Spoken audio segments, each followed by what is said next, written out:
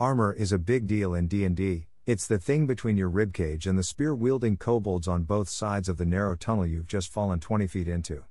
In this post, you're going to learn all about it from the 5e rulebooks. First things first, what does armor do in 5e? Armor are wearable items that raise your armor class, AC, if you're proficient in wearing them. They can be light, medium, or heavy, each has pros and cons.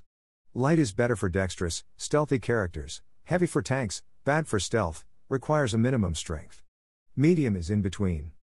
Shields don't count, although they give proficient users A+2 to AC and appear in the Player's Handbook, PHB page 145, Armor Table. Fun thing, shield AC stacks with mage armor. Now onwards to the guide. Armor proficiencies, how do you get them? You want armor? Well, you gotta know how to wear it well enough that it doesn't limit your movement and screw you over in battle. No one likes to fall on their face when an owlbear is hunting you for lunch. Multiclassing. Multiclassing is when you decide to incorporate a second class into your character. Perhaps you're a level 5 monk and you want to beef up a bit. At the next level up, you decide to put one level into Barbarian, which requires a strength of 13. Yes, all classes have requirements for multiclassing. Congrats, you're a level 5 monk, level 1 barb, thus taking most of the benefits of what a level 1 barbarian would have.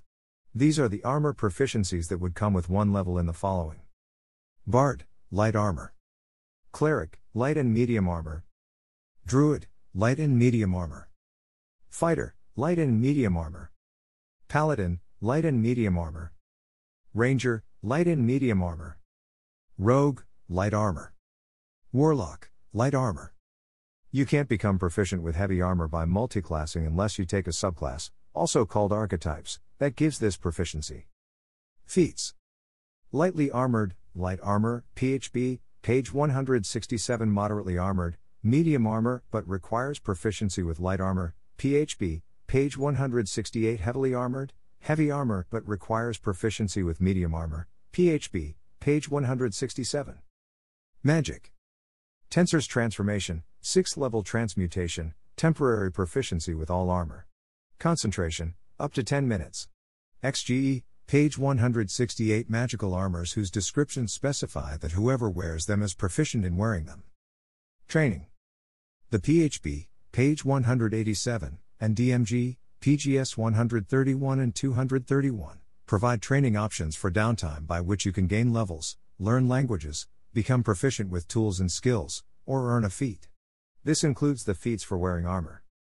The PHB specifies that learning a skill takes 250 days, at 8 hours a day, costing 1 gold piece, GP, per day with a willing instructor. The books also suggest making up new downtime activities. Adding weapons and armor proficiencies to the list of things you can learn by training is a small, reasonable tweak. What is each type of armor for? Light armor. There are 3 light armor options listed in the PHB. Light armor is meant for high dexterity, dex, characters, sneaky ones, and those without unarmored defense or proficiency in medium/heavy armor, namely warlocks and bards, excluding certain archetypes. Padded armor, such as a gambeson, is made with quilted fabric, linen or wool, and the stuffing can be made of rags, animal hair, and so on. Why does it give a disadvantage to stealth? Your guess is as good as mine. Medium armor. There are 5 medium armor options listed in the PHB. Medium armor is for medium to low dex characters who don't fulfill the strength, STR, score requirements of most heavy armor. Medium armor doesn't interfere with barbarians' class features, so it may be a good early game alternative before their unarmored defense surpasses it in AC. It also allows you to have decent AC and not suck too much at stealth while having a dex mod of up to +2 if you choose the chain shirt or breastplate. Hide armor is the worst of all worlds, and the only attractive thing about it is the price tag. The money you save if you buy it won't stop a blade, though. Heavy armor. There are 4 heavy armor options listed in the PHB. They are: heavy armor costs CSTR stealth weight ring mail 30 GP 14, disadvantage 40 pound. Chain mail 75 GP 16, STR 13, disadvantage 55 pound. Splint 200 GP 17, STR 15, disadvantage 60 pound. Plate 1, 500 GP 18, STR 15, disadvantage 65 pound. Heavy armor gives characters flat ACs, so the dex mod is irrelevant. They also all give disadvantage on all stealth checks due to all the clanging metal. They're for those who want to hold the line and hit hard. The clear use case here is strength, STR, based melee fighters and paladins. The prices are quite steep. That final extra point of AC from splint armor to plate will run you 1,300 GP. Which is still likely cheaper than buying a ring of protection or getting a suit of splint armor enchanted for better AC. More on that in a bit. Drawbacks of medium and heavy armor. There's an optional rule in the DMG, which says wearing medium or heavy armor in extreme heat gives you disadvantage on the Constitution saving throws, con saves, against exhaustion, DMG, page 110. XGE has another optional rule that adds extra hassle to these armor types. If you sleep in medium or heavy armor, you only get 1/4 of the hit dice you would normally get, and this long rest does not remove exhaustion levels, XGE, PGS 77-78. Armor weight does count toward your carrying capacity, PHB, page 176, 2, but heavier armor users tend to be stronger, which bumps up the limit. All of them, except for hide armor, are made of metal and therefore vulnerable to the heat metal spell. At lower levels, it might cook you to death inside your metallic carapace while you struggle to remove it. Speaking of, how long does it take to put on or take off armor? In 5e, these actions are called donning and doffing, respectively. There's a handy table in the DMG, page 146, to determine how long it takes, unassisted, depending on armor type. If you're thinking it's a little silly that donning a chain shirt takes as long as donning full plate armor, you're not alone. The mostly good and helpful simplicity of 5e's design sometimes clashes with immersion like this. Arcane failure. Arcane failure is the chance that a magic user will fail to cast a spell while wearing armor. The thinking was that you needed full range of motion to cast spells, so any armor that restricted movement would cause the caster to have a chance at failing. Pathfinder, a competing system to 5e, still uses it in their system, but 5e has gotten rid of it. In 5e, so long as a magic user is proficient in the armor they're wearing, they can cast spells without any increased difficulty. Special armor materials. There are 2 special metals in the core game that are worth noting as armor materials, mithril and adamantine. These are also considered magical metals, so suits of armor made with them are magic items. Mithril is incredibly light and flexible. So much so that if an armor would normally have a strength, STR, requirement or give disadvantage on stealth checks, its mithril version doesn't. Adamantine, on the other hand, is an ultra-hard metal found in meteorites and extraordinary mineral veins, XGE, page 78. It's so hard that when you wear armor made of it, any critical hit against you becomes a normal hit. Mithril and adamantine suits of armor are uncommon magic items, but some dungeon masters, DMs, reflavor them as masterworks, a concept borrowed from 4e. This means that they are special due to the amazing craftsmanship that goes into making them. How do you commission or make armor? According to XGE, page 128, the time it takes to get armor made from scratch, in workweeks, is its price divided by 50. It's the same for crafting it yourself. For instance, no light armor takes a full workweek to make, but half plate takes 15, 750 GP/50 equals 15 workweeks. You can lower the process's duration by having multiple people with adequate proficiencies. XGE, page 128, work on the armor at once. As a DM, it makes sense to make armor cheaper to craft than to buy, but sticking with the standard price for deciding crafting time. The idea is that by investing time, you only spend money on raw materials and not on labor. Just like real life. For leather and hide armor, you need leatherworkers' tools. For everything else except padded jackets, it's smith's tools. Maybe weaver's tools for padded armor. As for maintaining armor, your equipment is maintained as a part of the money spent for lifestyle expenses, PHB, page 157. How do you get enchanted armor? Straightforward AC increases in the form of armor enchantments, according to the DMG, page 152, come like this. +1, rare. +2, very rare. +3, legendary. Rare magic items can cost anything from 500 to 5,000 GP, DMG, page 135. Very rare items go for 5,001 to 50,000 GP. Legendary cost more than 50,000 and have no upper price limit.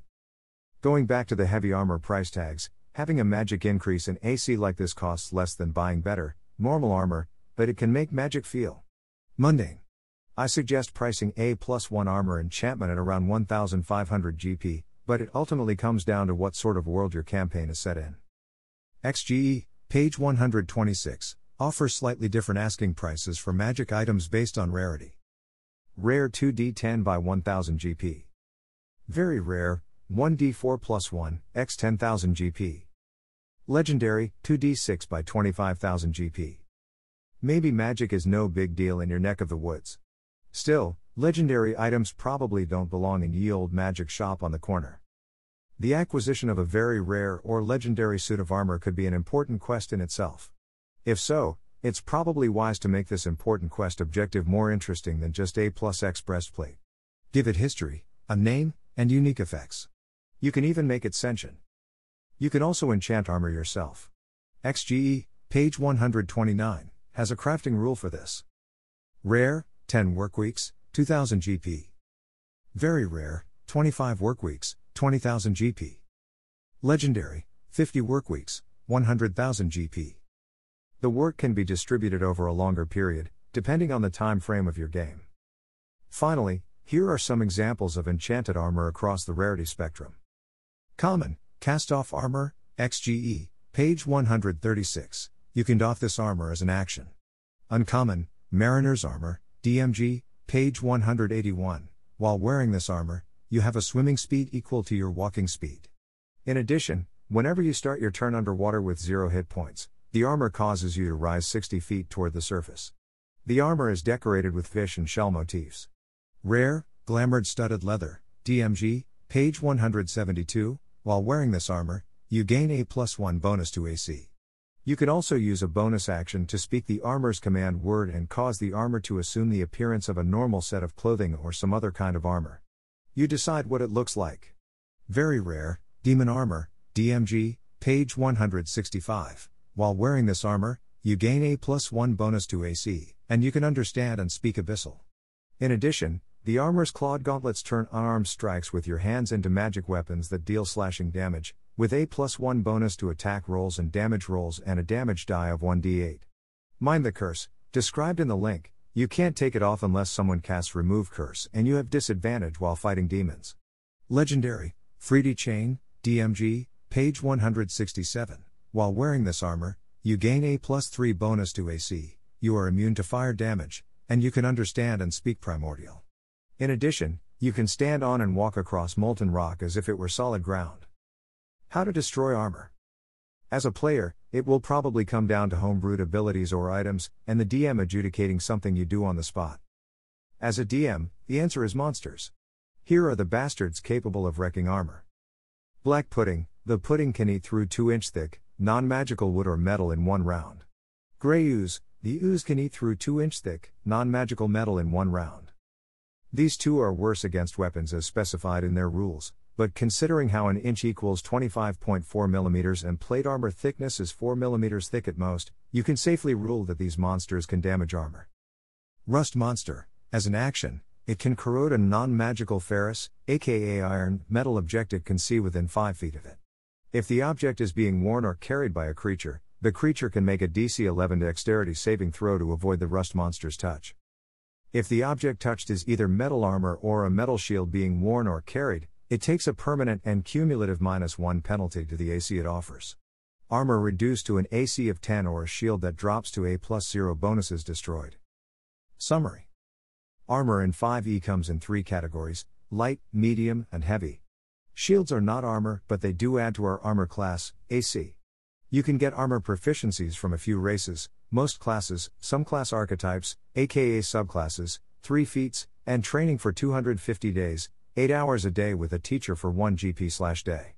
Light armor works best for high dexterity, stealth-focused characters, like bards and warlocks.